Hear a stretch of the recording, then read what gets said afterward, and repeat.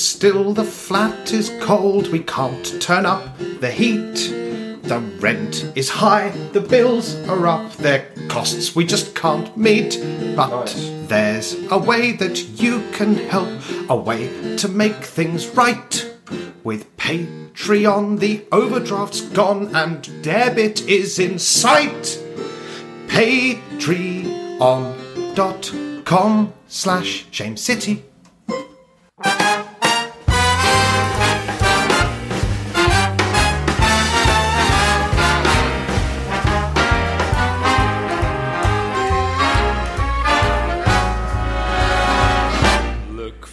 The bare necessities, the simple bare necessities. Hello, and welcome to the 63rd episode of That's a Shame.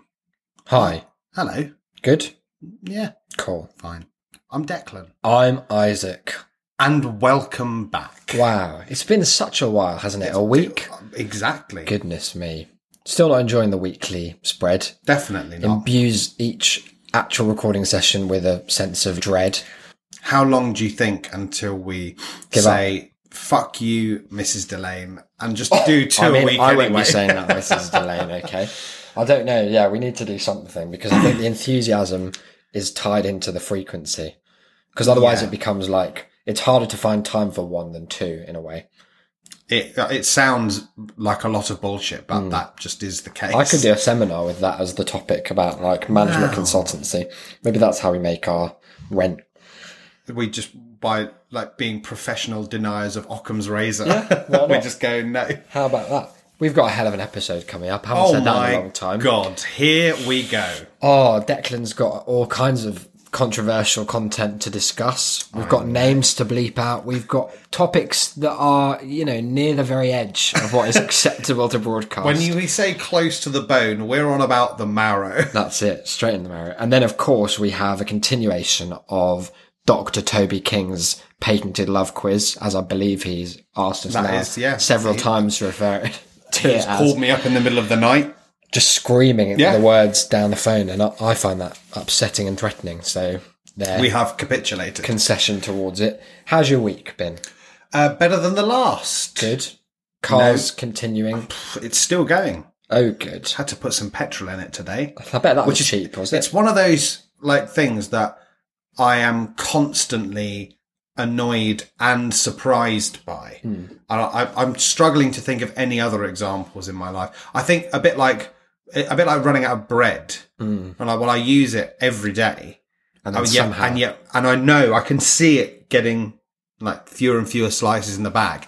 And yet still one day I will come to it and go, no fucking bread. Just again, infuriating. as if. Yeah. Like, what about when we ran out of rice and then Sainsbury's decided, nah. They also had.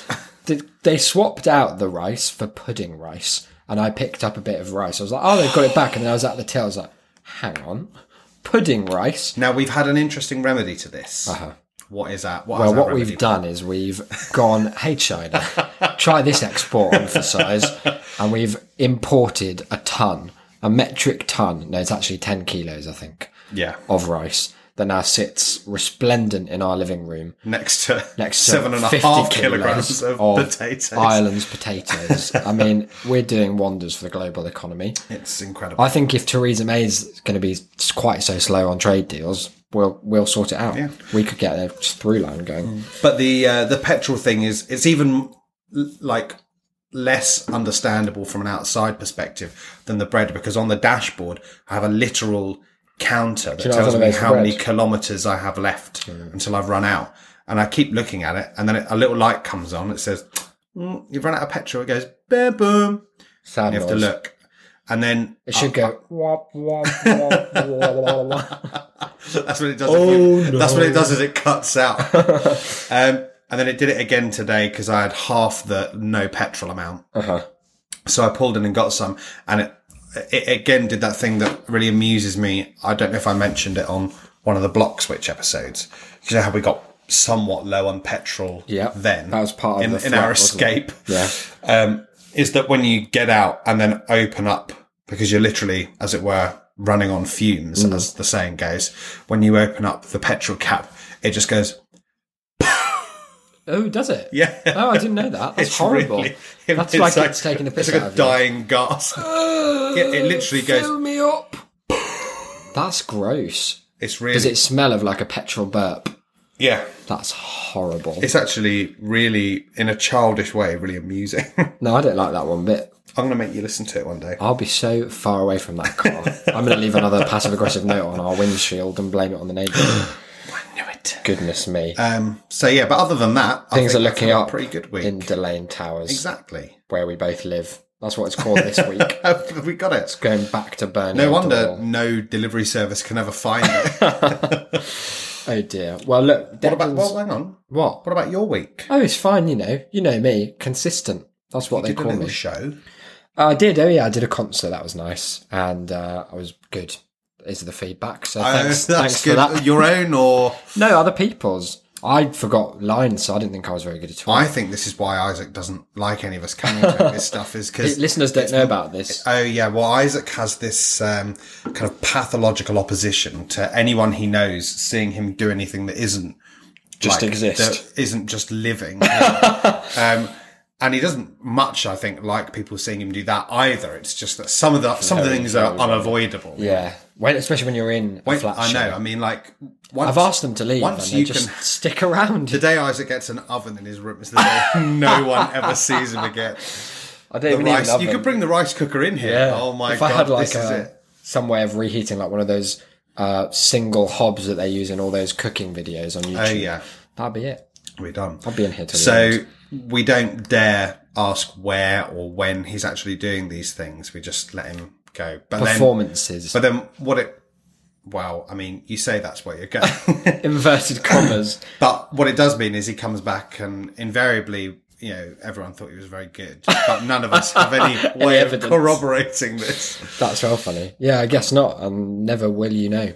That's what you think. Oh no, you got spies with many I've got eyes. people out there. No, it was good. It was like I was asked to do it by someone I'd worked with previously, as just like she was doing a concert and just wanted more people, so it wasn't totally self-aggrandizing, Right. in a way that these things kind of invariably are. Yeah. So me and my friend Will were asked She to thought do that it. you turning up was a way I to would lower the lessen that. narcissism. Yeah.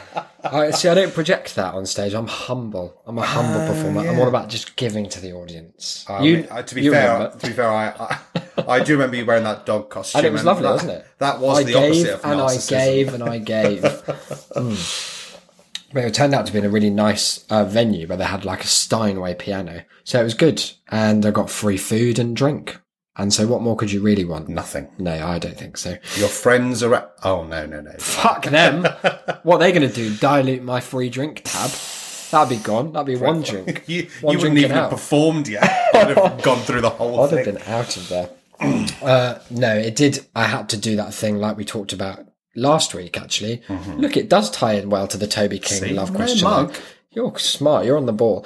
That thing of like people reacting to you after a performance, particularly those weird, like superficial interactions where people come up and like, thanks, really enjoyed it. Yeah, no, it was great. Really loved it. And you're like, just leave me alone. I want to drink my Peroni that I've been hitherto disallowed on the basis that it would ruin your voice. But you know, people are nice, but they do want to talk to you a bit too much. I find Yeah. a bit like, oh, so what was your research like for getting into character for the 1.5 songs? Have you heard of none? Have you heard of I went to one rehearsal? That was it. But it was fine. I did a song from Sunday in the Park with George. I do hope you are one day commissioned to write a book about your process.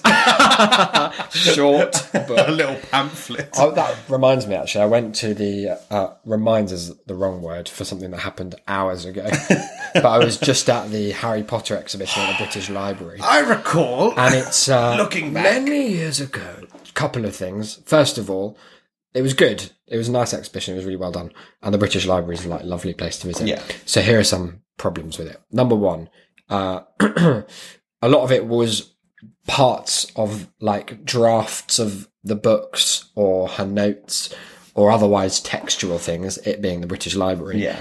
And it was also quite busy. It's like a sold out exhibition. And everyone The reads. average reading speed is 10% of yours. totally like baffling. Like I stood Are back. you speaking now like as a national average, it seems, from your cross section? Yeah, because I've always known like that it wasn't very fast, but I'm sure these people were like either taking the piss or were just so into it they were like rereading every bit, because there'd be like a long kind of 15 feet glass cabinet with maybe 5 pages of A4, not even like dense, quite large font. Yeah. And there was a guy stood there for more than 10 minutes going through. And because it was so busy, everyone was just kind of waiting for him at each page, because he was standing like holding everyone else up for him to like move along. And he had headphones in, so I think he was quite oblivious to the fact that to his left was just an increasingly large queue of people just looking at him like, this guy's a fucking Detlev, no joke. God. So that was a shame.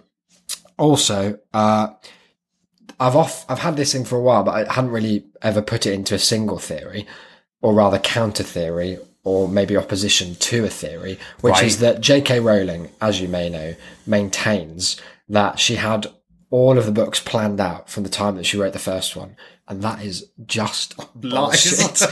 It's just not true. And loads of authors say that. They're like, yeah, I knew where the whole thing was going from day one. You absolutely didn't. Not the case. And get this for some proof of that. So one of the drafts of Philosopher's Stone that was there included, so there were a couple of plot points. First, Hagrid became a kind of emissary for the magical community, and he was meeting a muggle minister called Fudge. So that was already fucked up, because as we know, listeners, he is eventually Minister for Magic, to tell him that, quote, a little man with red eyes, who was probably but never named as Voldemort, was like fucking up the whole world. So it was basically the original plot was going to be that it was a red-eyed dwarf was the main antagonist of Harry Potter. And apparently she hadn't quite planned out whether or not it was going to be a dwarf, but she knew that Fred Weasley's left ear was going to get blown off. Like, give me a break.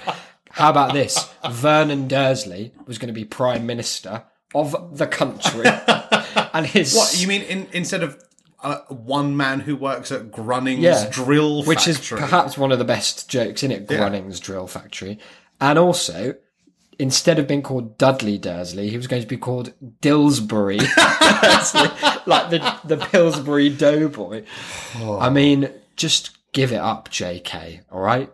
We all are onto the fact. It doesn't make me respect you any less as an artist if you're like, oh, I was coming up with it. No, she's already lost all of that sense with the rest of her Twitter opinions. Oh dear. But no, it confirmed for me, despite lots of the exhibition was kind of showing detailed plans and stuff and being like, yeah, look, she had all these relationships in place. She knew the Battle of Hogwarts was coming. I mean, obviously it was, but there's no sense in which the trajectory was mapped out. No. And there's further to that, just no point in lying about it. No. Give it up. For the love of God. It's so that she can maintain this, like, vice-like grip on the text. She's like the opposite of Death of the Author, isn't she? She's like zombie author. Yeah. Like Roland Barthes might as well just never have happened. Yeah. Because what about that amazing ClickHole article based on the fact that she has a reputation for kind of revealing information that exists only in her head and not the books, where it's like, amazing! Wow! J.K. Rowling just announced that Daniel Radcliffe is actually Chinese. Yeah, it's so good. What about the tweet I sent you the other day that was like in quotation marks? Oh, Dumbledore roller skated everywhere for the last 30 years. He's been doing it for 3 decades, but it's never mentioned because it wasn't important. Harry's journey. His journey. That's so funny. I was tutoring today on people and words. You were tutoring on people? No, I'm saying continuing the vague topic of people and their reactions to words. And I just asked him if he had any kind of poetry anthology, like from school, that we could just do some unseen poetry work. He managed to find one, and I turned to the one poem in there that I taught before, which was The Tiger, the William Blake poem. Burning Bright. Yeah. Now, 2 things. It's shite, first of all. The first stanza is, Tiger, tiger, burning bright in the forests of the night. What immortal hand or eye could frame your fearful symmetry? Yeah. Don't be fobbing me off with eye and symmetry. Symmetry. It actually, in Blake's day, it was quite common to pronounce Symmetry. Shit. This is like people saying, "Oh no, Shakespeare would have pronounced it Louvre." That's why he can rhyme love with above and get away with it. I hate all the dialect Shakespeare. Have you seen the video of like? There's the two guys who are doing it in like his dad's like the expert. Yeah, and they're talking like farmers. Yeah, like, he's to like, be or not to be. That once is the more question. unto the breach. Once more unto the brooch. It's just not true. It's bullshit. I reckon they've got as much credence as the fake sign language guy at Mandela's funeral who was just flapping his arms He's around. flailing vaguely. But the other thing that, it was at the time. It made me question whether or not I'm as good at this tutoring life as I have previously thought, and as my profile might suggest. Yeah. But I've come to the conclusion that it's nothing to do with me. Okay, it's just that it's not a lost cause. It's the kid. Yeah. In that, I set him these 5 questions on the poem. Did you come up with them? No, they were in the book. There were 10, and I picked out 5. Pretty handy. Yeah, because it was mostly about him learning to write under time management because he takes forever. Like he writes sometimes some good stuff, but it takes him an hour to do 3 paragraphs. You're like, well, that's no good to you in an exam. So I set him these questions, and he did question 1. It was, what do you think this poem is about? Briefly explain what you think this poem is about. And I gave him 3 minutes, and he'd written about 3 lines. And I read it, and his basic summary was that that the narrator, or actually, as he put it, the writer, was just really angry and confused about where tigers come from.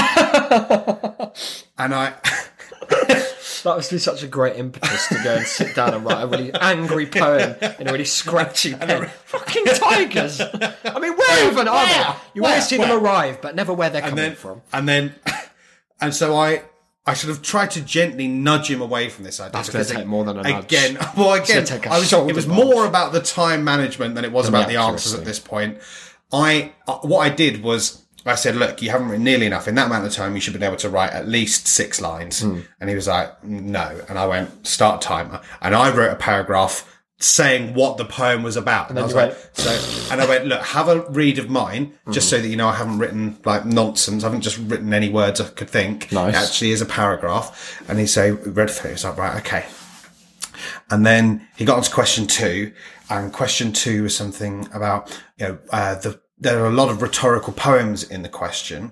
Why do you think rhetorical questions in the poem? Yeah. What effect do you think this has?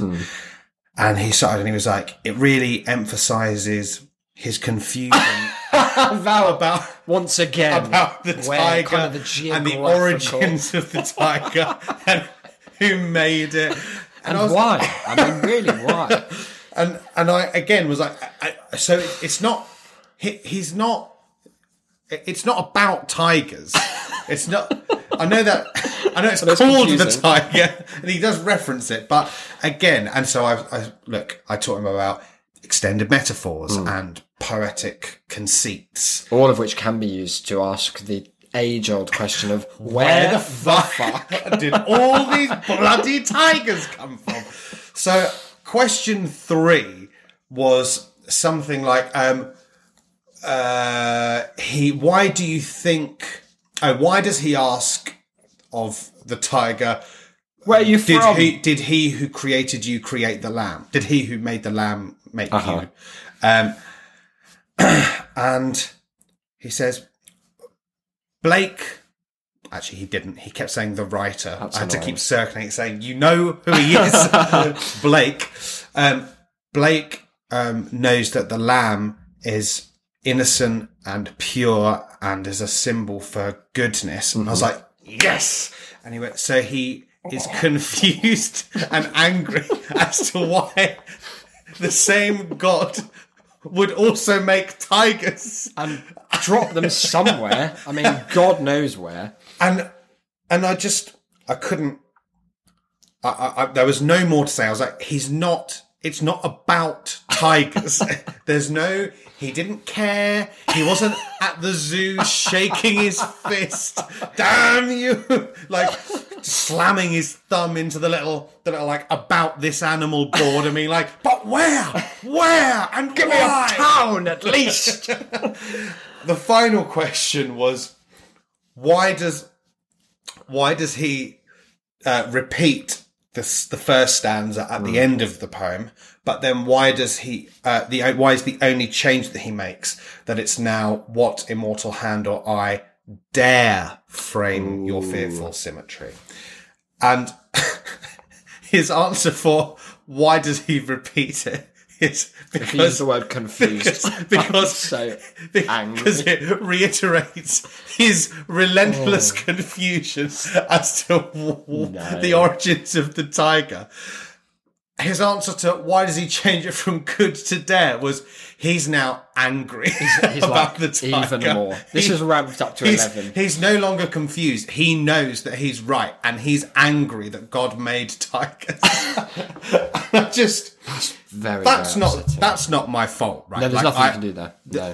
There's no salvaging. Was it that annoying answer. at the time or funny at the time? It was annoying, but only because he's a bit too dull to actually understand why. Because I started by finding it funny, yeah, but he didn't find me finding it funny. Oh, what an idiot! So I was like, no. I had one of my students.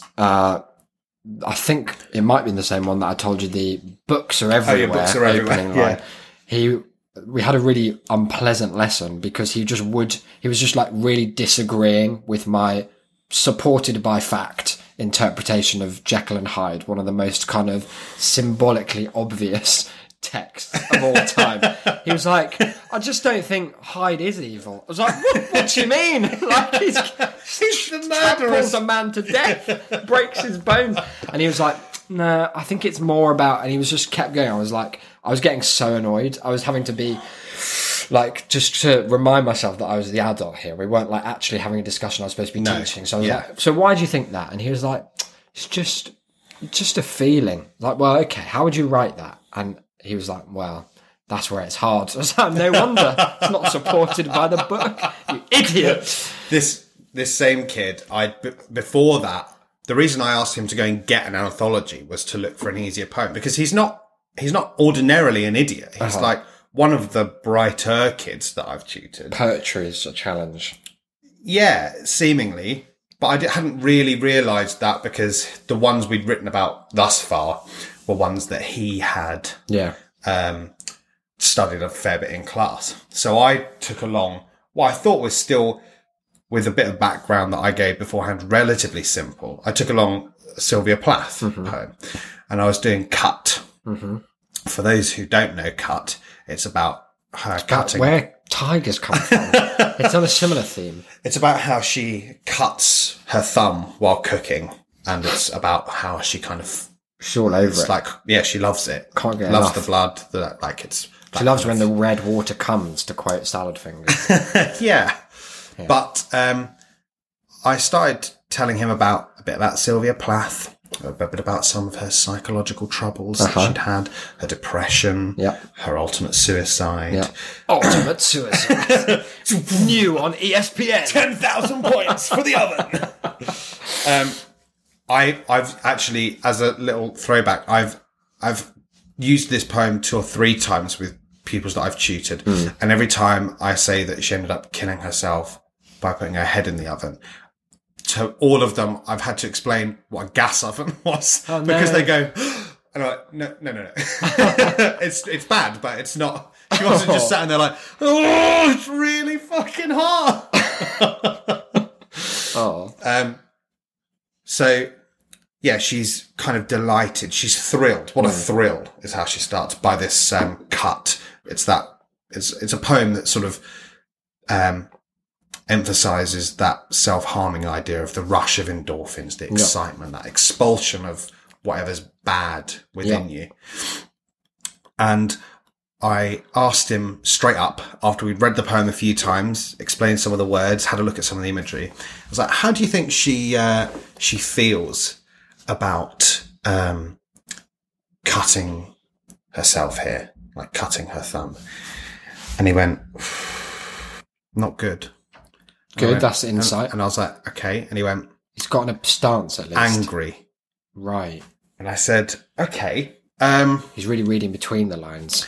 And I said, what about line 1 and then line 15 and 15 to 17? Like what are those ideas? So line 1, obviously, what a thrill. And then 15 to 17 is this, I'll be there with my bottle of pink fizz, a celebration this is. Some people don't like thrills or pink fizz though. Well, he Like looked at it and he went,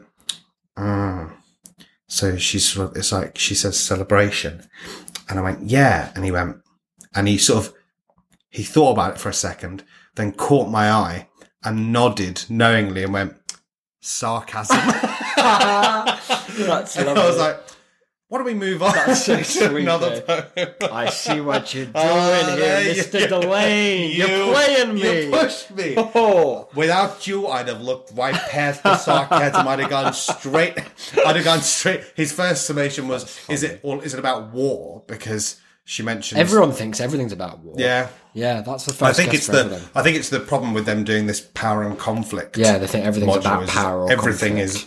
is war. Yeah. Everything is war. Everything is war when you're part of the gang. So, yeah, it's been an okay week, but the tutoring's Going a from strength struggle. to strength. So you've got some information to impart. You messaged me while I was at the exhibition, probably waiting for that same man with his headphones in to complete Almost. a one-page story where Certainly. J.K. Rowling lied about knowing anything that was going to happen Yeah. with the phrase, I think it was, I've got some killer content. Killer content. Yeah, no, killer content. Oh, right. Well, fuck that. It's another of my Ted Bundy monologues. No, well, we have been employed, as it were. Uh-huh. I've not had this employment offer directly. No. So are you now my agent in this regard? As it were. As in, I was just the bookkeeper for our partnership. as it Okay, were. that's fair The enough, calls I guess. come into me. Yeah, because I'm not going to deal I with take that them sort down. of No, stuff. you just literally wouldn't. I keep my So- hands out of that. The day-to-day. So I got a message from Emily. Off of mugs, off of gifts. Because we'd been speaking because I was doing that short story competition. I remember. How did it go? Well, I won't find out for a while, but for me it was Tell fine. listeners what your great and, rich with narrative potential topic was. The way it works is you get assigned stuff, don't you? Yeah, so there are like thousands of people in this competition. You get arranged into heats of 20. Yeah. And then at what is for most people in America who are doing it midnight, but is for me 5 a.m. Oh, yeah. You get an email with a link to an enormous table with all the thousands of people who've entered. And you find your name and you're given a brief. So you're given a genre, a theme, which is the loosest, already a broad term, but they play fast and loose with it. Good. And a character that you have to have. And you have to write your story on that. And for the first round, it's a 2,500 word story maximum. And you have a week to do it. And then second round, it's... And last year you had like a... Last year I had rom-com, Uh-huh. kleptomania, and a baker. It's a good three. There's stuff in there. There's I potential. reread it this year to see like how decent it was, like with a year's kind of gap afterwards, and it was all right. My setup for that was that there was the first person narrator of the story was a female journalist who was asked by her failing local newspaper to cover this thief who was rampantly stealing from the local bakery, and it was her because she fancied the baker and was trying to get his attention. And it was fine. Marriage It was of all, those ideas. yeah, it was all right. It was a decent story. Yeah. But there was that one joke in it that I was really proud of, which was where she's trying to get out of writing the story. And she says, I tried telling Jill that I wouldn't do it on moral grounds because the thief could be a poor child who was stealing to live, but it turned out she'd seen Aladdin, so it didn't fly. But I looked through and it was a decent story. This year, my opening round topics were horror. Ooh. Now, horror's already somewhat of a sticking point because, as we've discussed, I think, on the show before, in a horror novel, you can't have jump scares. Yeah. Kind of like turn the page, it says boo. In Yeah, really big letters. horror's hard. Especially short story. Yeah, so you need time to set up something so that something can go wrong, so that you have to have like unease, normality from which the story diverges. Yeah. So I was already like, okay. But then a real theme, saving light. house cleaning. One of the scariest types of hygienic kind of investigation. Yeah, but you're thinking, okay, maybe then you have the chance for possibly working class character. They're, perhaps having to clean an old these mansion. grand old mansions, these sorts of things. A ghost happens, the end. There's a ghost, maybe they dust off a ghost. Tiger wanders in. Where does it come from? So, I was like, okay, there's potential here. Yeah, it points it towards a kind of hackneyed territory though, doesn't it? Yeah. Potentially. But, there's ways you can play with that. There's something to do. You could kind of subvert a trope. Character. A jester. Now. Jester is such a specific term. It is. So specific, in fact, that I just broke the rule. Oh, did you? Really. How did you get around it? Well, I mean, my character was a jester, but they were specifically a jester from the Joker card in a deck of cards. So that I didn't have to say jester so many times. I also kept them such a minimal part of the story. Good. They were the never seen, never really mentioned bad guy. I never ever had to describe them really, other than saying they were exactly unnaturally like tall. a jester would. Picture one of those. Bells on his shoes. Yeah, they're not the most inherently interesting or scary. No. And they also are fixed in such a specific time and place. Yeah. It's not, you don't happen upon jesters. Oh, fuck, there's a jester. Probably he's turned out to be a scary jester. What are the odds? I came here to do some house cleaning. So even though this time I had a fairly nothing week and plenty of time to do it. You got it done early? No, left it to the last minute. Oh, interesting. Submitted with 8 minutes to spare. Wow, nice. Exactly 2,500 words. Good. But yeah, points I was reasonably happy with it. It was fine. I don't think they'll like the ending, but I thought the ending was horrid. Will you be sharing it with the listeners? I can do. Maybe we could do a serialised bonus episode where I play the jester. I mean, there's only to serialise. It won't take us very long. We're going to do 50 words an episode. It's going to bulk the fuck out. Is this our response to having so much content that we need to do backed up? Yeah, that's all going to be 3 minutes. How'd you like this, guys? But yeah, no, we can do that. I can do a little recording. Why not? Yeah. To do. So I had sent, when I'd written the first paragraph, which I did on Monday, and then didn't touch it again until Friday. Good. I'd sent it to Emily. Yeah. She'd had a read. And then when I finished the story, I sent it to her. Loving the cleaning. Hate this jester chat. Any way we could change that? Feels a little out of place. So she messaged me a couple of days after. Yeah. Hey, I still need to read your story. Mm-hmm. Okay. I said, there's no rush. She said, I'm messaging now because I have questions about being mean to people using the internet. Ah, coming to the experts. Exactly. Hello. Okay. I said, ooh, okay. Do you have any go-to ideas? I said go ahead before she could finish her next message, which was short of getting someone killed. Oh! So I like that she thinks that we have a set of ideas that do involve. I've got a Google Doc. The Google with all my numbers. He tried to send me a shopping list the other day. It was just guillotine. 3 different hitmen in the local area. She said, this kid at my brother's college is a cunt and I want to ruin his life. We should clarify college as in sixth form. So for our American listeners, they're 17? I think he's 18. I said, send me a profile and I'll get back to you in a day or so. Wow, you've got a whole system. Yeah. This is good. Okay, so...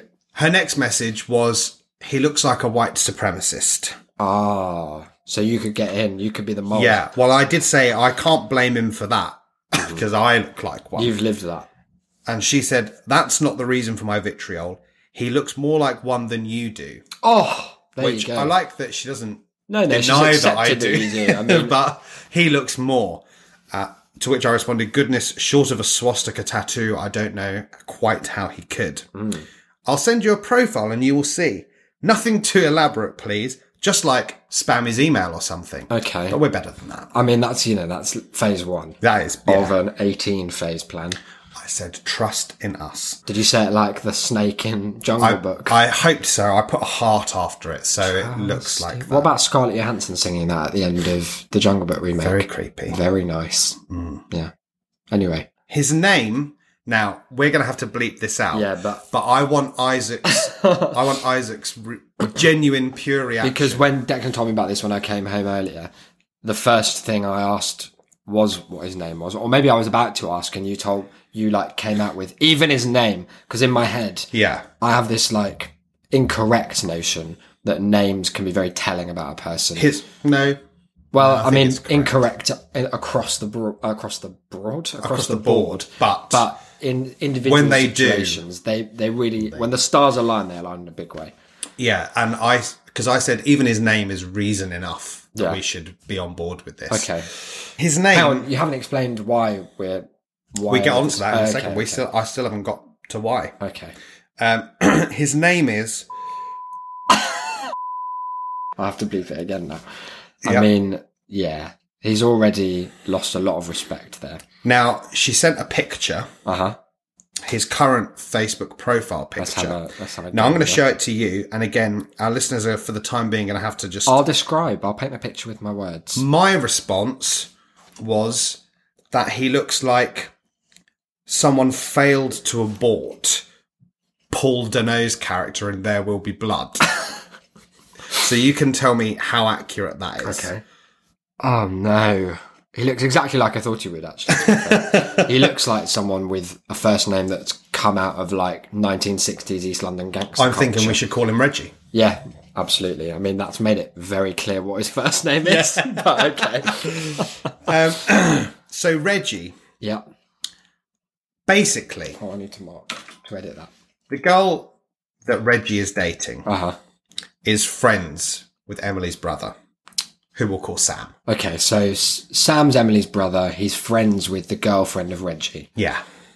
Platonic friends. Yes, has been. Not like friends. No, they've been good friends since high Pals. school. Yeah, for a long time. Mm-hmm. He was talking to her As you would. in the corridor. Yep. Up comes Place Reggie. for it. No. Did he swagger up, do you think? Oh, almost certainly. His. Leading from the hips. I've got some more photos to show you for your reactions Ooh, later. can't wait. Basically, his Facebook is that he does MMA. Okay, yeah. He's an MMA guy Yeah, no, I can see from that. Basildon. Cool.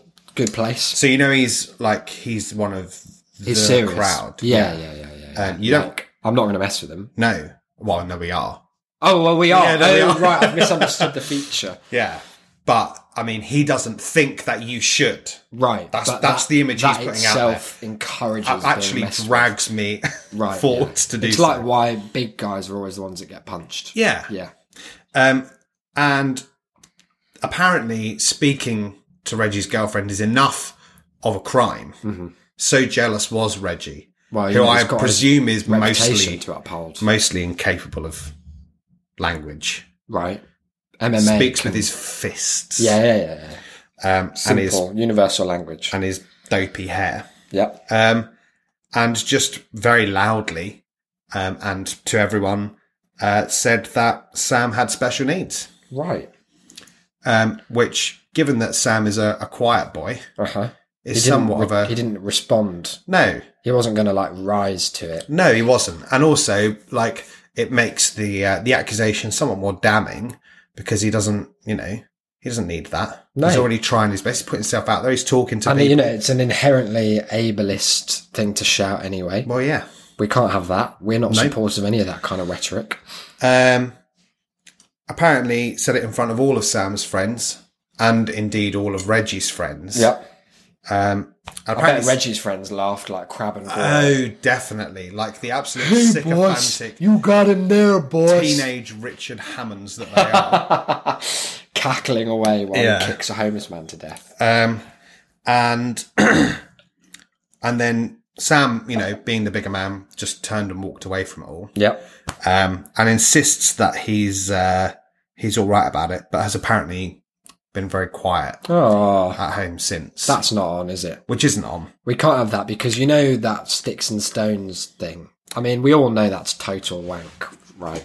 This words can never hurt you thing. Oh, yeah. Like, why does anyone ever say that adage? Why is that ever a thing you say to children? Sticks and stones can break your bones, but words can never hurt you. It's just so totally wrong. Like, it's just worse than any other lie you could offer a child that's being bullied. Like, how does that help them? So what I think is we need to properly get back at him in some sort of way. Why has this come to us? Because Emily knows we're the best. So she's gone straight to the best. She hasn't been like flicking through the pages. No. Do you think she's tried other outlets first? She said that she's going to do some stuff as well. She's not incapable. No, far from it. But she's just like she wants a bespoke service. Well. That's fair enough. That's what we offer. Let me show you a couple of other photos. You can give me your reactions and our listeners. He's second from the left in this one. What's the mood? Looks like, have you seen Goodfellas? Yeah. Just like that. Oh, no, is it? Yeah. Oh, no, it is. He's second from the left. Yeah. Wow, he had really long hair in these days. He did. He looks like... I like that as the MMA fighter, he is by far the smallest of all of his friends. But at the same time, look at the confidence in that kind of swagger. That static swagger. That'd be why he never smiles. Well, he doesn't want to show weakness. Well, it won't be because he's just perennially unhappy. No. Having fighting, the most basic thing that any person could ever strive to be good at. Don't tell Reggie it's not an art. I mean, I just think that having that as the only thing you can do, the only facet of your personality. You think he's covering up something? I just think he's a boring cunt, really. Well, I mean, he took this photo. Oh, he's got an Adidas thing going on here. Yep, Adidas thing. He's sort of like half... It's like he's thinking about the national anthem. Yeah, it's like he's remembering a time that he stood for it. And the ghost of the stance has returned. Just had to. Yeah, he was like, right, for the Queen. Take this one, man. And up he got. Yeah. This was once his cover photo. Tell me what you think. It's just a job. Grass grows, birds fly, waves pound the sand. I beat people up. An Ali quote. Right. Picture of the famous knockout shot. Now, when you see Reggie... Yeah. Close, I think of him as basically the modern day. Was Ali one of the people who came to mind? Well, I see them... I mean, obviously they're not directly comparable, but it's the lineage, They're not the same in any... Not in any physical sense. Or certainly no physical. And not in any kind of way they project themselves. No. Character? Well, obviously, I've only seen photos. So no. But what we know of his character... What we know of him, I will say it's a twist on a classic Ali form. Oh. It's like those Elvis impersonators who refuse to do the voice because they think it's tacky. Demeaning. Yeah, but they'll still dress up as like Vegas Elvis. And as the fattest, least healthy... that version, and go from there. It's weird how there are very few young Elvis impersonators. I think Jinkit will die out Elvis impersonation. Well, the only people boring enough to do it are dying out, I think. I've never seen an Elvis impersonator. I'd quite like to. I've seen a few. Have you? Very poor. Why have you? Just incidentally, just holiday like camps, in the shops, at bars. Oh no! Yeah. I don't think some of them... in fact, I don't think any of them were invited. I don't think they were actually official acts. They were just there. Fair enough. I mean, something to do for them, I guess. But I wondered if we might use this as a catalyst to briefly explain why we have been approached. Well, we've got some interesting ideas about, let's call it social conditioning. I was thinking... We need to rebrand. Yeah, exactly. You're not supposed to say Damn! That's the point. That was a joke, guys. Obviously, we should preface all of this by saying we're very against bullying. We are, as people who work with kids, acutely aware. Especially stupid ones. Especially stupid, idiot kids who can't even tell where tigers are from. Clues in the name. Because they're called like the African. Okay, yeah, you got it. Yeah. Also, not Africa. Never. They live there. Sumatra. There we go. Take that. What was I saying? Anyway, yeah, bullying's bad.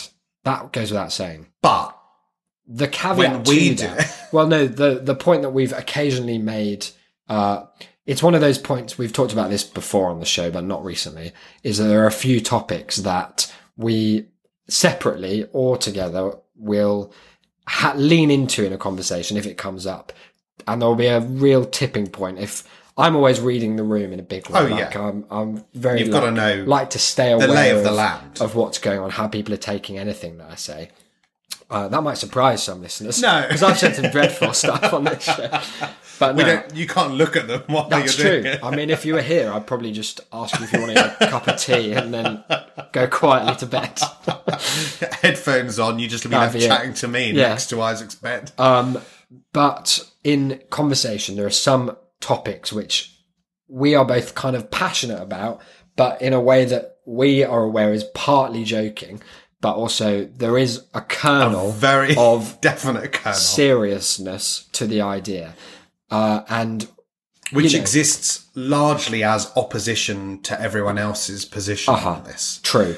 And, you know, you can call us pioneers if you want. TS at shame.city. Revolutionaries. That's fine, whatever you want to say. But there is always endemic to these sorts of interactions a tipping point in conversation where you can just catch in people's eyes the realization, sometimes vocalized, of, oh, you're not joking.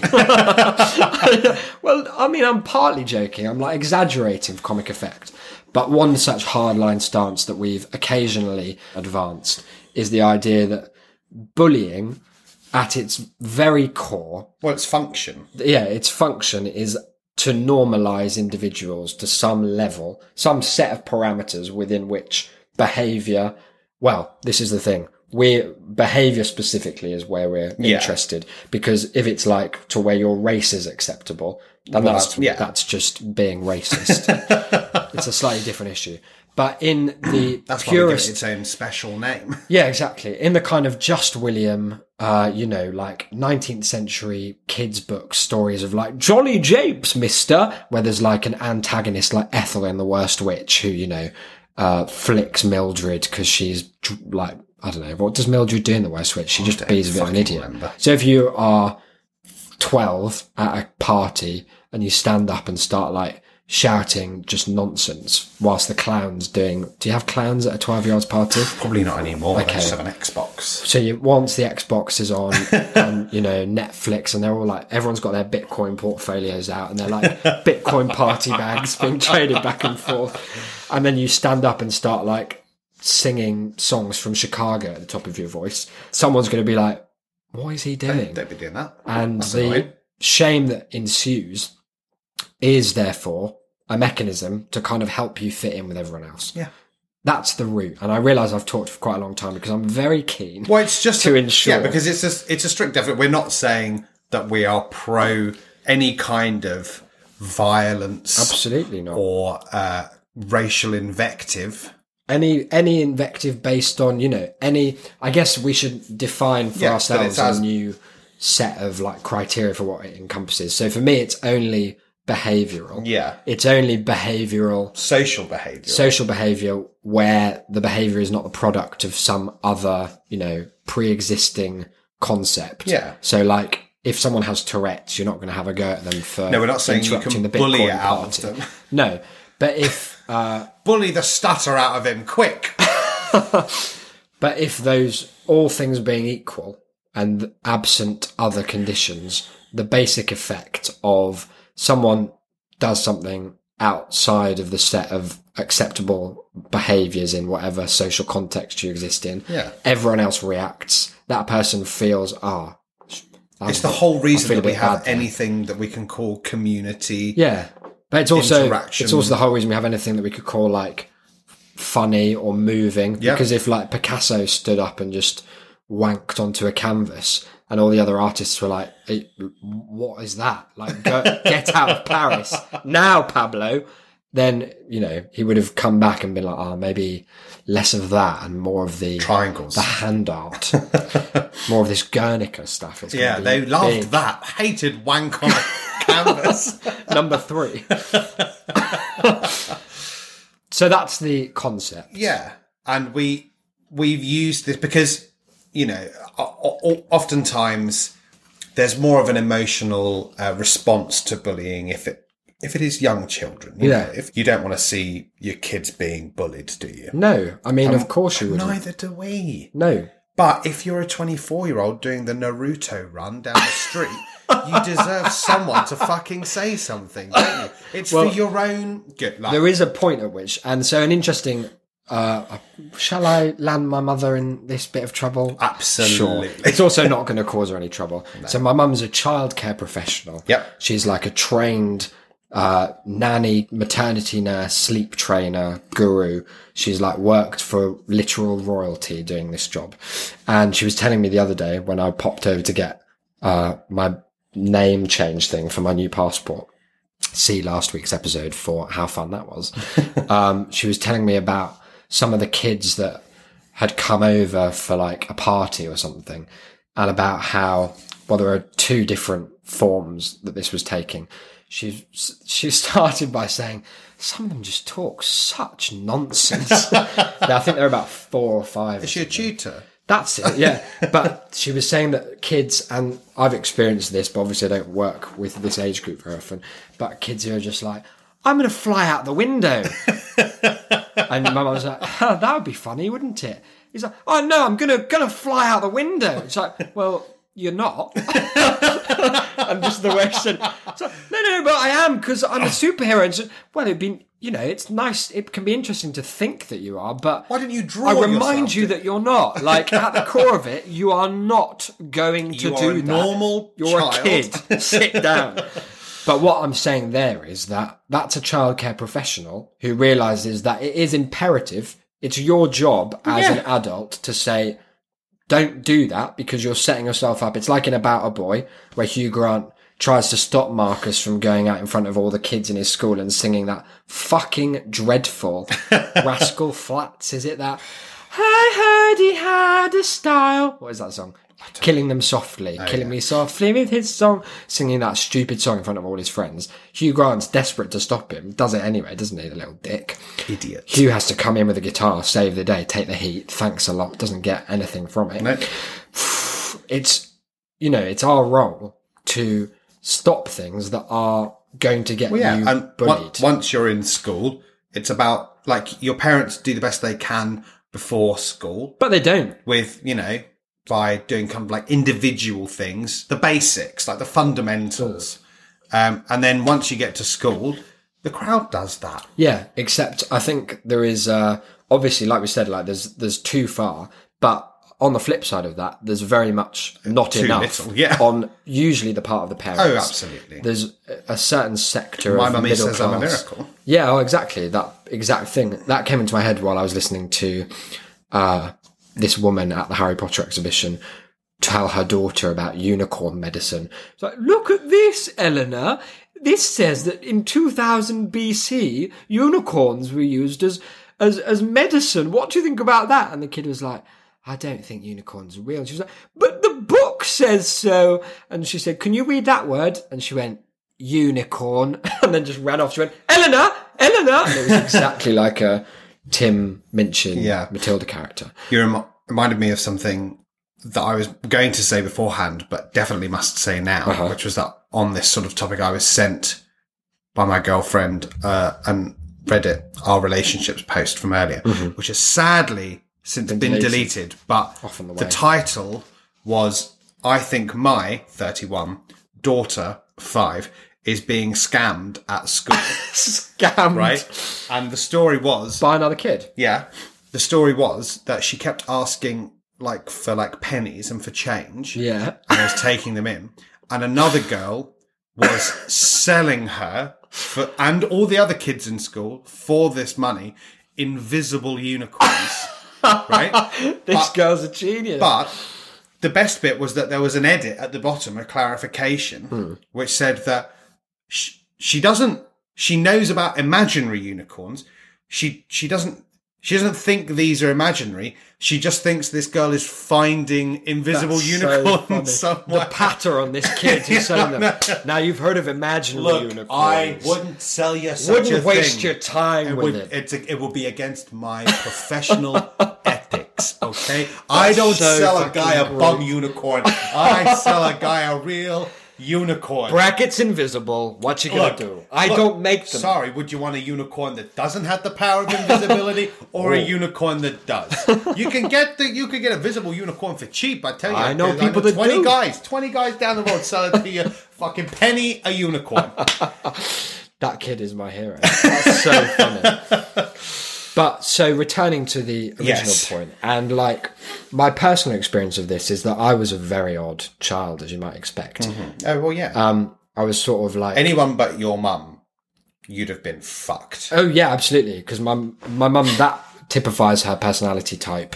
That anecdote about the kid that wants to fly out the window. Yeah. And so at the age of like, I don't know, I was quite only child, of course. Oh. Only child, Doc. That's where it began. If you hadn't guessed from all of the fucking Christ similarities he likes to bring up. Oh, yes. He was the only child, of I'm going to course. kill you at 33. I'm telling you here and now. Fuck's sake. But I was like, I remember there's a story my mum told ages ago, not on the podcast, I made it sound like on episode 4, of when she was just really sad at her parents' evening, because I think I'd just like not really talked to. It wasn't even that I didn't really have friends, it was just that I didn't really think that other children were kind of, Interesting. yeah, I guess. And I would just like chat to the Worth your teacher. time. I also didn't want to do any like art stuff because I didn't want to get like my hands dirty with paint and stuff like that. Still remains today, and I maintain that that's perfectly acceptable behaviour. I was not bullied enough as a child. But so This my is mum why I'm then having made to do years worth of catching up now myself. my mum made a concerted effort to just completely like de-emphasize academic stuff, which I was already doing well at, and to just be like, no, you're going to go and like play with other kids, you fucking idiot. So you're not going to grow up to be a total outcast. And look at me now, host Well, of yeah. an award-winning podcast. So thanks, Mum, and thanks bullying. No, well, I mean, I had this because I was absolutely a very unpopular, friendless child. Of what age are we talking? Because I was talking about 4 to maybe 3 No, to see, 5 I'm or talking something. like 11 to 16. Oh, okay. But before then, I had friends, but I was very odd. And I, again, In what think way? anyone other than my mum or dad would have just, because I think Given that up. they were, you know, despite what some of their stances might imply, they were very happy for me to be somewhat of a lovey of a that's child, as I always have been. But I think that they knew that I was on a very trembling precipice, Yeah. that the other side of which there was no return. You'd crumble into like theatre kid. And it kind of, this came to a head in the last year of my primary school, where I came home with the announcement that I'd joined the country dancing club. And my dad point blank refused to let me go. And at the time, I let me tell you, listeners, I was devastated. I got kicked out of dance club But in primary school. I'm not surprised. But to this day, I am looking back extraordinarily grateful. Yeah. Not because I look down on those boys who were in the country dancing club, but because I know that for me, Yes, it that wouldn't would have been the right have thing. been it. You would have like locked in at that I point. already with what I took to secondary school, I had no friends for 5 years. So like I was already starting behind. I had a handicap, as it were, in the golfing sense. Yes. So I'm, grateful for that. I was reminded though, when you were saying, about kind of parenting as well, of just a great story from my mum that, doesn't necessarily fit the topic, but I feel in some ways does, about kind of appropriate behavior, about reading the room. Yeah. When I was very young, I think it must have been before primary school. So it was probably like nursery. I think I'd come home from nursery. Mum had just had my brother. Yeah. So she was rushing around doing this, that and everything. Dad was at work, so she was like having to like clean the house. She was trying to get dinner ready for the evening, trying to get my brother to go to sleep. She just sat me down in front of my favourite Sesame Street video, which I watched religiously. Which one? Do you remember? It was a pink video. It was a collection of sketches with the Monster Hits, it was called. It was loads of their songs. Monster Hits, that's so good. And I just used to like sitting in front of it, singing C is for Cookie hours on end. I used to think the lyric was C is for Cookie, it's growing up for me. For years. That explains a lot. I was a deaf child. I actually was. But anyway, I had a glass of orange juice and I fucked it all over the carpet right in front of the television. That's an error. And my mum came and she was like, oh, for fuck's sake. Like, picked me up, put me on the sofa, went and got like stuff to clear it up with and was clearing it up, and she was facing the telly. And she sort of heard slight movement behind her, but like kept scrubbing, but then had that weird feeling that someone's doing something weird nearby, that instinct. That's a very parental and she knew exactly what it was and exactly what I was doing. And she looked over her shoulder, and despite the fact that Mum was clearing up my mess, I was like leaning and stretching to look round her at the telly to watch my video. She was like, you want to watch your fucking video, do you? You want to watch this, do you? You can cram your own fucking orange juice through a fucking cloth. The image of you like trying to be loose, like definitely. Just like comfortable. I was just sort of stretching, like looking around her. Just got to do my lunges, Mum. That's so funny.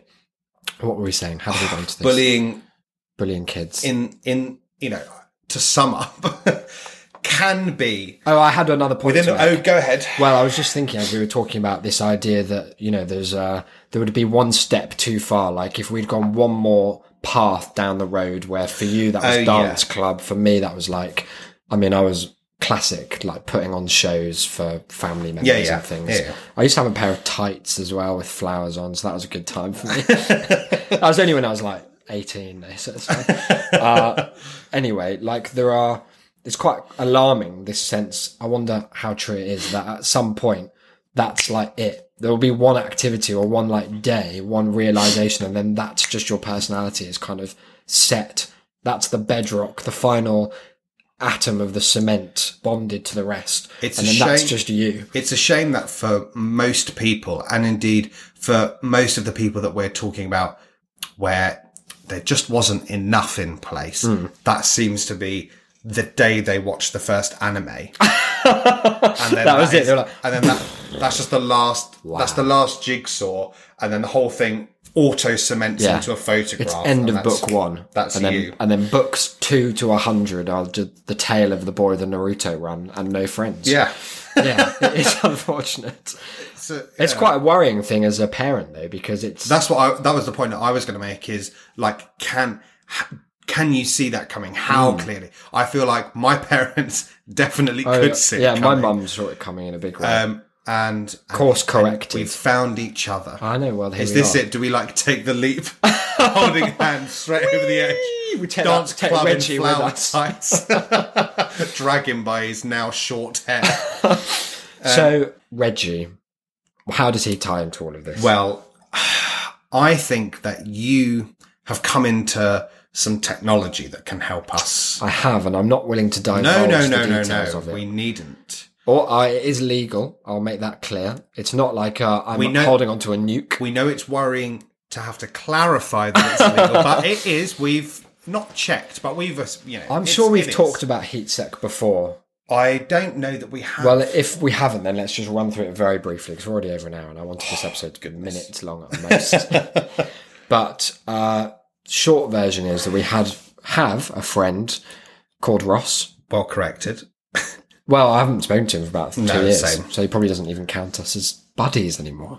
I shared a satirical article the other day that was experts still unable to find reason for drinking bottled lager in a pub. Did he have a reason? He had a response as to why that was him. That's in a nutshell tells you everything you need to know as to why this was necessary. So Ross is, this does tie in actually, doesn't it? Yeah. So Ross is a really lovely guy. He's funny, extremely very lovely. Warm, very generous. He's got a lovely tortoise guy going on at his house. And we did a radio show with him at uni called Dial M for Toby. Award-winning. It was bronze award-winning, yeah. Just say award. Yeah, but, you know, won one of the awards. One of those big metal ones. It wasn't silver. Exactly. Second Do the place rest isn't of for the us, working out yourself. And one day, I can't really remember. This is how it started. Every so often, as part of my particular flavour of, you know, I was going to say... Friendship surveillance. Yeah, that's a nice Aperture Science way of putting it. Welcome to the Friendship Surveillance Surveillance. Yeah, that's good. I like that. As part of that kind of whole protocol. It's your reading my way the of room caring. when they're not in the room. It is. That's very true. It is basically that, yeah. Yeah. Because I guess that comes from, like, knowing that you have a tendency towards being, like, asocial, is that to counteract that, I've become, like, hypersocial. So I read... Stalkery. That's not true. 1 hour photo. That's me. God, he's a real icon of mine. I've got a poster for that film, but I cut off so it's just Robin Williams looking at a load of negatives in a big heart. But anyway, so I found his Reddit account. Now, a Reddit account is a notoriously difficult thing to find. I often wonder when we're talking about Reddit if this is too niche a reference for our listenership, because a lot of people don't use it. I'm constantly surprised at how few people do. Yeah, but it just doesn't seem to be anyone else I know. No. Like, it's very, but if you're not, get on it. Because it's just clearly the best website for, like, everything. Knowing what's happening in the world. And the best jokes and stuff. All content flows roughly from there, from that particular tab. So Reddit accounts, for those who don't know, are anonymized inherently. They don't tie into any other social media. There's no profile picture until recently, when you can have a cartoon of, like, a little alien. There's no incentive to share anything actually to do with you. It's kind of an antisocial network in that regard. And so finding... Is that the name of your screenplay? It's going well. Yeah, Finch has said no. It was a hard pass from Jesse Eisenberg. But we've got Lynch on board, and it's going to be something, I tell you. Yeah, so finding someone's Reddit account can be, and has, because I sit on, even now, the knowledge of everyone I know who uses Reddit. I know at least an account of theirs. And, like, you know mine, I know yours, but I'm very public with mine because I've used it as, like, forward-facing anyway. But I know quite a few of my friends who would like me not to know it because it's just commenting on porn and, like, weird Harry Potter sex fanfic. You know who you are if you're listening. So, yeah, it's a fiercely guarded thing often, and it's kind of a trend. Like, you'll see it in Ask Reddit questions very often, like, people whose friends found out your username, what's the worst thing that happened? Because people open up in a big way. That's part of the appeal of the site, is that not having a face to the name allows you to be, like, very honest, because there's no reason to lie. More than a lot of other sites where that's the case. Yeah. It tends to do so in a positive way rather than a negative. True. There are lots of instances where it does not. Yeah, there are downsides to anonymity, of course, but the positives are many and varied. And there's really no, like, the idea of kind of grandstanding that you see on Twitter that we've touched on before, with this, like, this desire to kind of be slightly more virtuous and things, doesn't really translate very well to that format. So we don't get a lot of it. All of which is to say that I found Ross's Reddit profile. I mean, I genuinely can't remember how, but I quite clearly must have been just searching usernames that he used, which doesn't reflect very well on me, but I'll take it. Yeah. And so there it was. And I kind of absentmindedly, like, logged into an another account, like a spare one used for, like, testing stuff mostly, and commented something weird on something he'd written, something that I knew it wasn't really an in-joke. It was just a kind of odd thing to say that would blindside him a little bit. I just wanted to see the reaction, just a small poke to see what would happen. And quite the reaction it was. Goodness paragraphs of response written in this really lovely. He's a funny earnest. boy. Yeah, he's earnest is very much his probably main quality, really, trade, because it's a very nice thing to be. It's kind of sincere. He's very sincere, but he writes a little bit like a captain in World War II era. I was thinking in World War II, but he's one of the guys in Africa. Okay. He's one of the guys fighting in the desert. Okay, maybe, yeah, like a diarist as well, probably. Oh, certainly. Yeah, lots Not one of anyone's read. Crikey, blimey, grubby mitts. Cripes. Yeah, things like that. And so I responded. His response was like just paragraphs of kind of confusion and apology, and it was just a really lovely, odd thing to get in response. So I thought, okay, well, we're on something here. So over the course of a couple of terms, Declan and I got Declan involved, obviously. Straight on board. We decided, with no initial aim, to, I don't know where Heatsec it developed from. I think you just said it. I did. I remember that at some point I once. just said it, but I can't remember why I thought that was the vector. But basically what it ended up with being, after having just kind of done a few of these weird comments, like insinuating that he was posting like in completely the wrong place, or like, don't break the rules like that, just weird things that would get him to react in an odd way. I don't know why he hasn't spoken to us for a couple of years. I really can't think, to be honest. We decided that the overarching narrative to this story that we were living would be that he was guilty of heading up some kind of cabal. Yeah. Some sort of movement that was never defined. Nope. Their goals, their aims, their methods, never actually spoke. The only thing that we mentioned was that it involved somehow hijacking people's accounts. Yeah. And then it was like really vague tech jargon terms like back routing. Yeah. Back tracing and stuff like that. Root sourcing. Yeah, there were just loads of but serious accusations. And then, I mean, maybe the step too far was they were vaguely tinged with anti-Semitism at one point. It was not that so much as like an affiliation with like Nazi imagery. Yeah. I don't think there's any particular. Oh, we didn't say that he had done anything in particular. It was just that that was the genius of it, was because it was punching a ghost, wasn't it? Like, how do you fight back against no actual accusation? Yeah. Just people saying stop it. Yeah, there were loads of people being like, give the accounts back, and then the next day another account would be like, you're still up to it, aren't you? We know what you're doing. And this went on for... And we did... Well, the thing is that we did nearly all of it on 2 days. Yeah, well, the most part of it. And then we just and then we left it for a few weeks. Yeah. So one of our defences, not that needs defending, was that had he clicked on any of these accounts that were saying these things to him, he'd have seen that they were all made on the same day. Yeah. And also trolling is... a big part of Reddit and big part of all internet communities. So I'd kind of expect it to be foiled very quickly. I'm always very paranoid, and again, this doesn't reflect well on me that I've said always, but when typing as someone else, I'm always like, but that's such an Isaac thing to say. Better put it through Google Translate 16 times and see what comes out. So it came to a head when I went to visit Isaac one Easter. Yeah, Canterbury.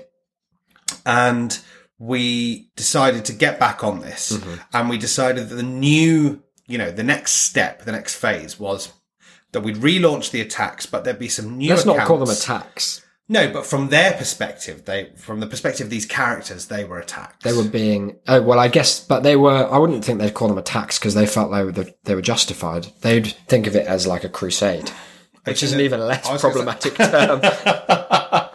Whoops. So you're saying that they were I can't say that you've banned they're them righteous. From any... Yeah, okay. Yeah. This was like liberationary terrorism. Yeah. Yeah. I would say so. And then we got some more kind of hard proof involved because at a certain point he'd had enough, and he was just like, look, I don't know what you're talking about. You've got the wrong guy. Oh God, the profile picture thing. There's nothing there. So what I did next was, I knew his YouTube channel because for a period, I don't know if he still does, he was making quite regular videos that I would watch. He does. Does he? With Toby. Oh, that's nice. I find, like we talked about in episode 1, I think, I find videos of people I know very relaxing. When they know they're not talking to you. Yeah, I find it. That's because when they're talking to you, they're fucking on edge. They're on edge. Because they know about this bullshit. God, that's weird, isn't it? People always have that kind of tenseness.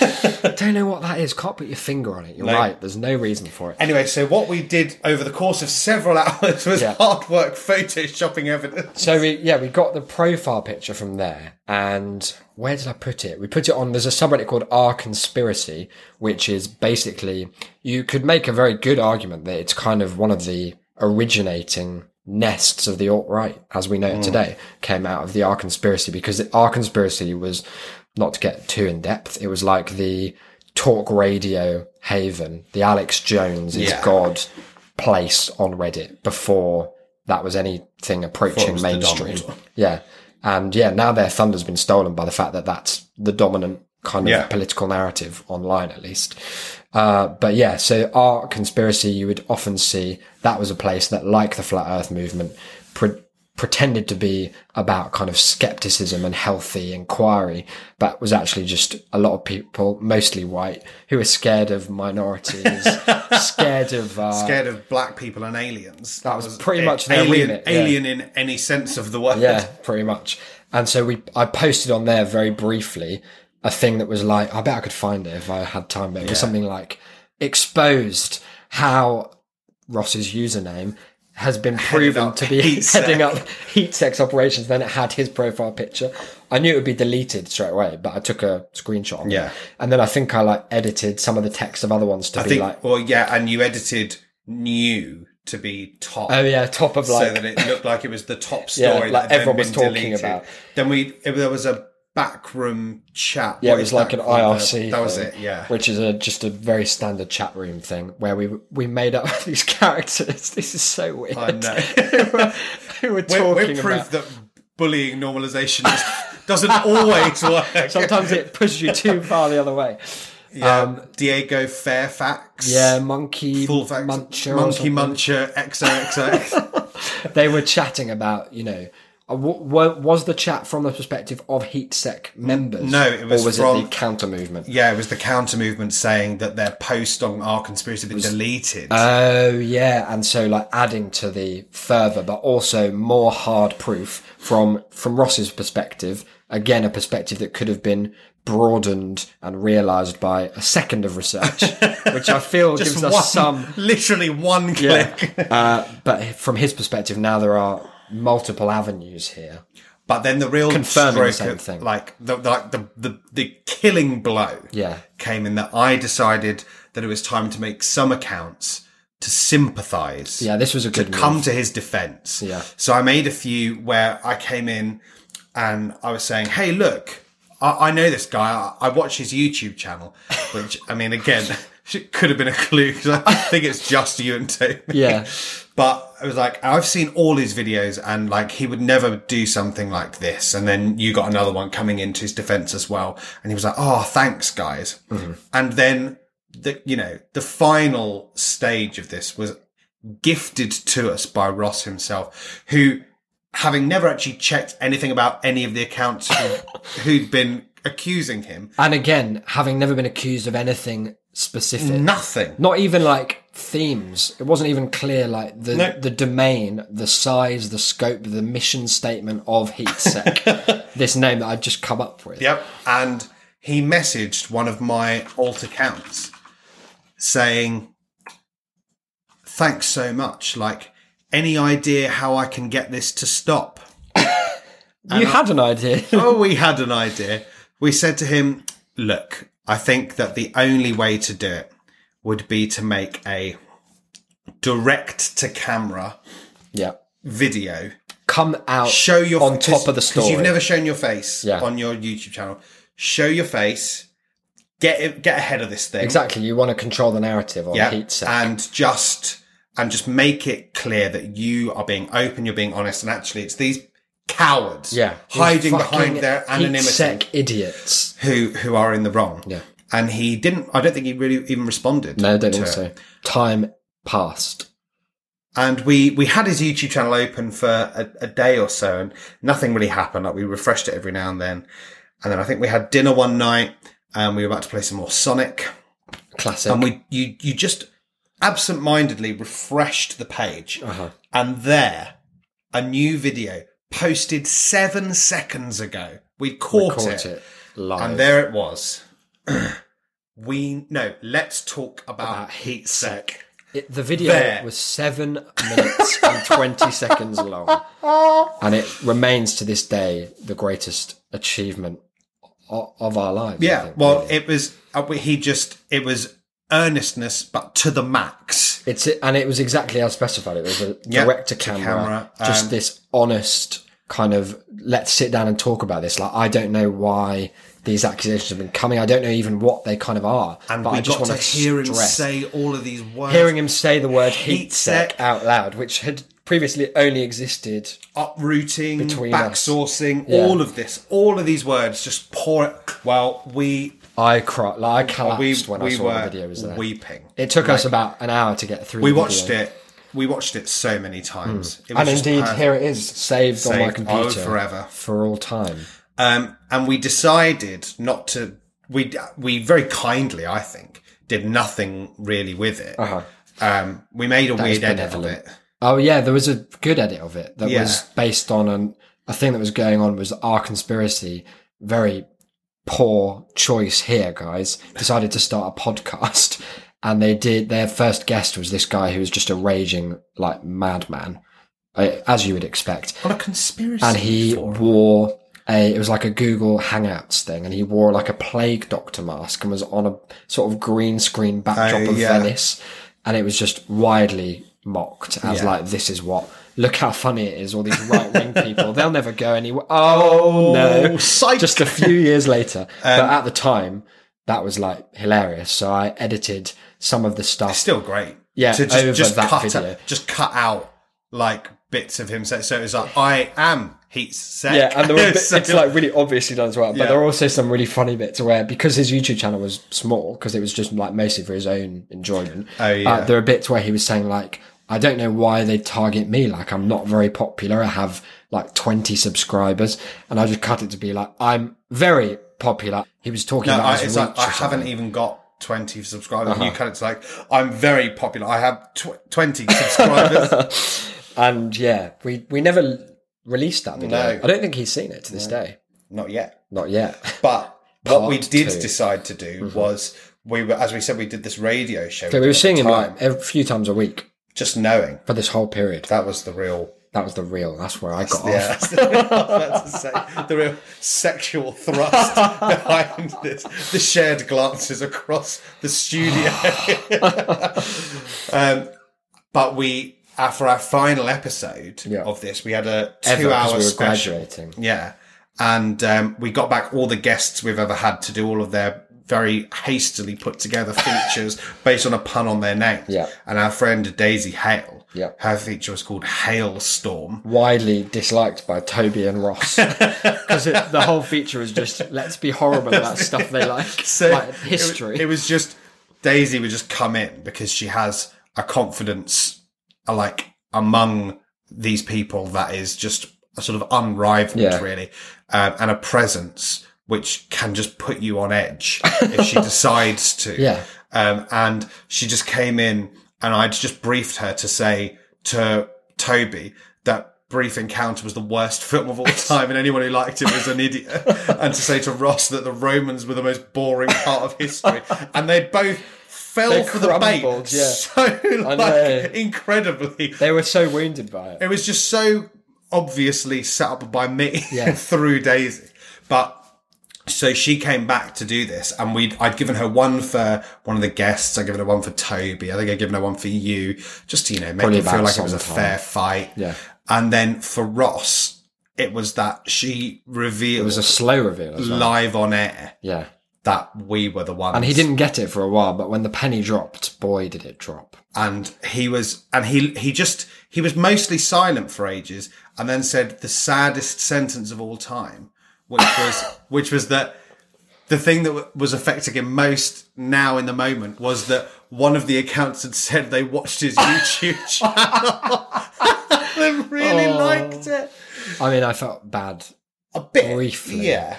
But overall, he took it in good spirit. He did. I mean, he tried to kill us a bit. Only for a short spell. Yeah. Then we all went to courtyard. Yeah, like gentlemen. And he realised that he'd been bested. Yeah. And what we're saying is that since then, he has been demonstrably more careful. Yeah, and his Reddit presence, which I check, don't you worry. Oh. Literally a couple of days ago. Yep. It's really improved. And so what we're saying is we are the heroes of this story. It may take some kind of mental contortion on your part, some kind of paradigm shift, but don't worry. Allow it to happen, broaden thy mind. Yeah. And we're going to apply the same tool set to Reggie, is that what we're saying?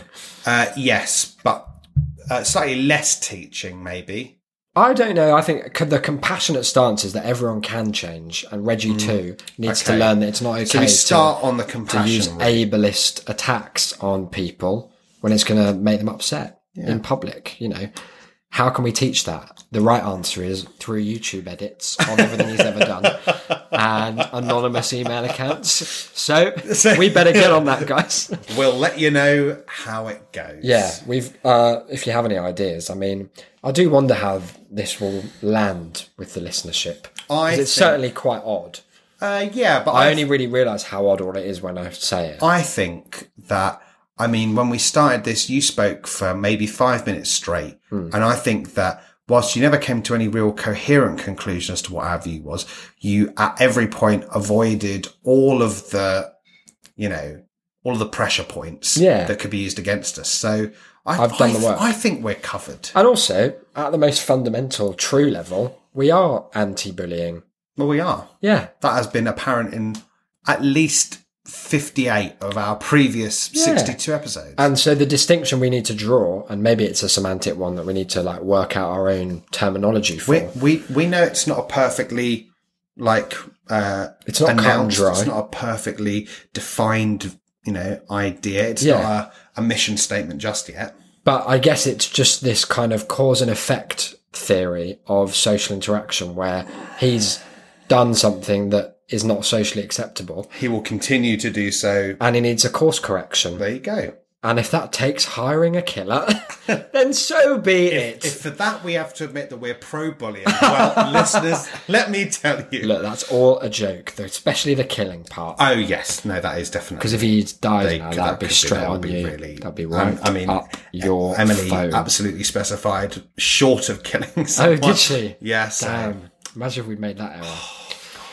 But anyway, send us your thoughts on that. I hope we haven't alienated you, because I think it's quite... I think our listeners will understand. Yeah, I think it's ultimately quite comprehensible. They're with us thus far. They're complicit, if nothing else. So. I'm going to blame all of you guys. If I go down, you're coming down with me. So good luck. How can they get in touch with any thoughts, feedback? I've always had this suspicion that people lean towards this... Because we've talked about this before, which is why people tolerate us in conversation at all. Yes. Because we're both very open about not tolerating a lot of people and a lot of things. Very much. And yet we still manage to have quite good circles of friends, people who invite us to stuff still. And they're nice people. Yeah, that's the key actually, yeah, because they, by contrast, and we've always theorised that it's because it acts, us being a bit horrible, often as a joke, because again, we come back to often, we both really like nice people in general, and we do nice things. We're not actually horrible all the time, but because we adopt those personas, it gives people a bit of an outlet for it. Yeah, and it gives people both a chance to admonish. Be the moral, high ground, to be the bigger person, but also gives them a chance to let their hair down. Yeah. Make the jokes, say the things that they might not otherwise be comfortable saying, and know that there are going to be no repercussions for it, apart from maybe some really targeted month-long online abuse. Ends in video edits and radio exposure, and then being brought up on a podcast 3 years later. But other than that, you're in the clear, you guys. That you're safe with us. Trust. But yeah, I've had a suspicion based on that kind of response. That's the similar thing with our people listenership. And that people in general do lean towards this idea. It's just that, it's not necessarily acceptable to say things like that all the time. Because, we all want to kind of encourage individuality.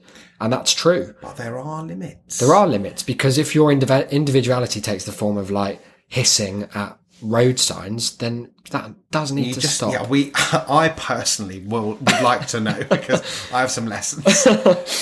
If they would like to get in touch, if they agree, if they disagree, if they have counterpoint, if they want to come on and speak on the podcast and argue that with us and give us ammunition to edit them in a way to sound like an idiot, then you're more than welcome to do so. You heard how fairly we treated Mr. Chips. That's true, balanced interview. Even though he's an out-and-out racist. Well, yeah, does seem to be the case now that we look into it. Yeah.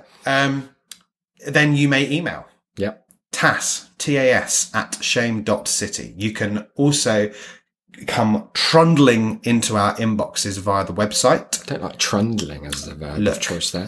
Zipping. That's my feelings about email, not You think it just sort of crawls through the pipes like a slug? It's the most horrid form of communication. Like that. I hate it. Fair. But I don't hate you, listeners. I love email. When I get emails that it tells me are from That's a Shame, delightful. Your little face lights up, doesn't it? As long as it's not the bank, honestly, Anything I'm just is better delighted. than that. That or dutiful. Goodness.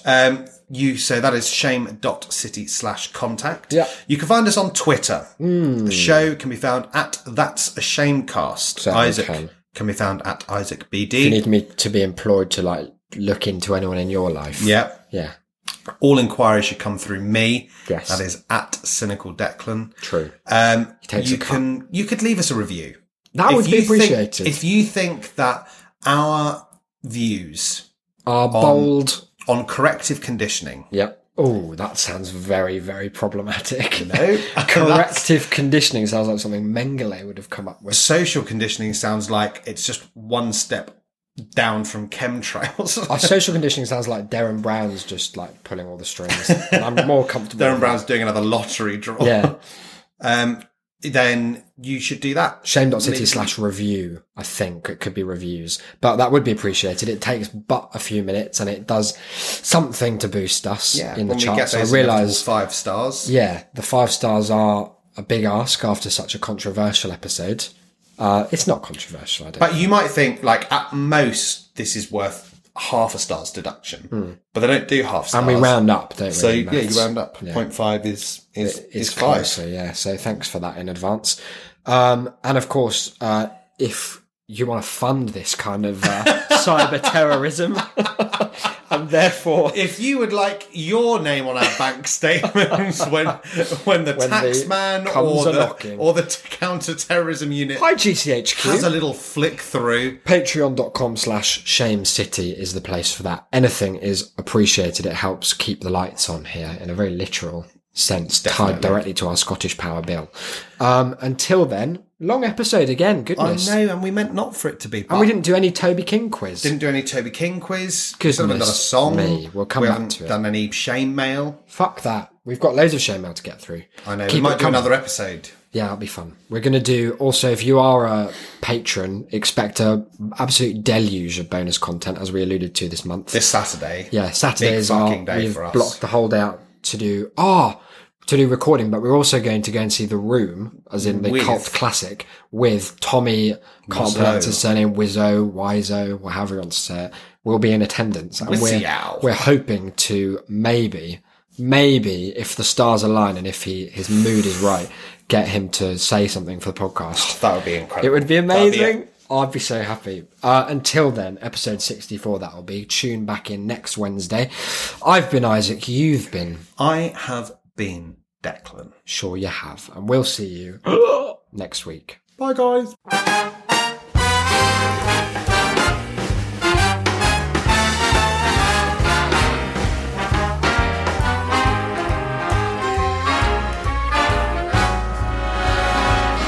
Look for the bare necessities, the simple bare necessities. Forget about your worries and your strife.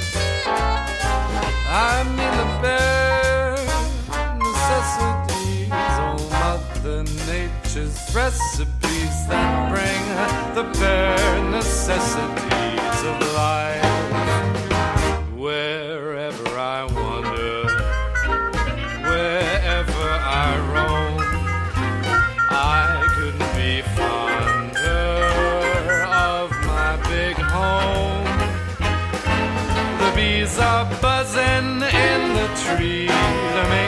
some honey just for me. The bare necessities of life will come to you.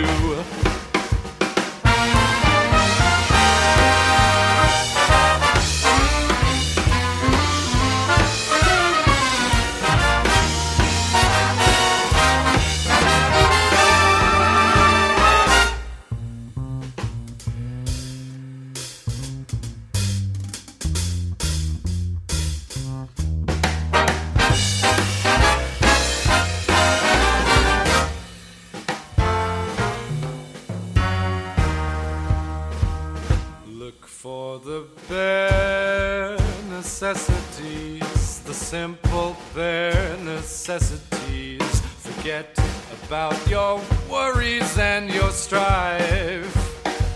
I mean the bare necessities, oh Mother Nature's recipes that bring the bare necessities of life. Wherever I wander, wherever I roam, I couldn't be fonder, my new home.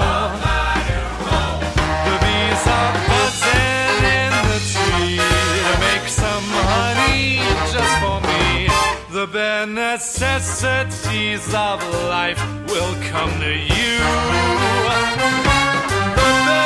Necessities, the bare necessities, the bare necessities of life will come to you.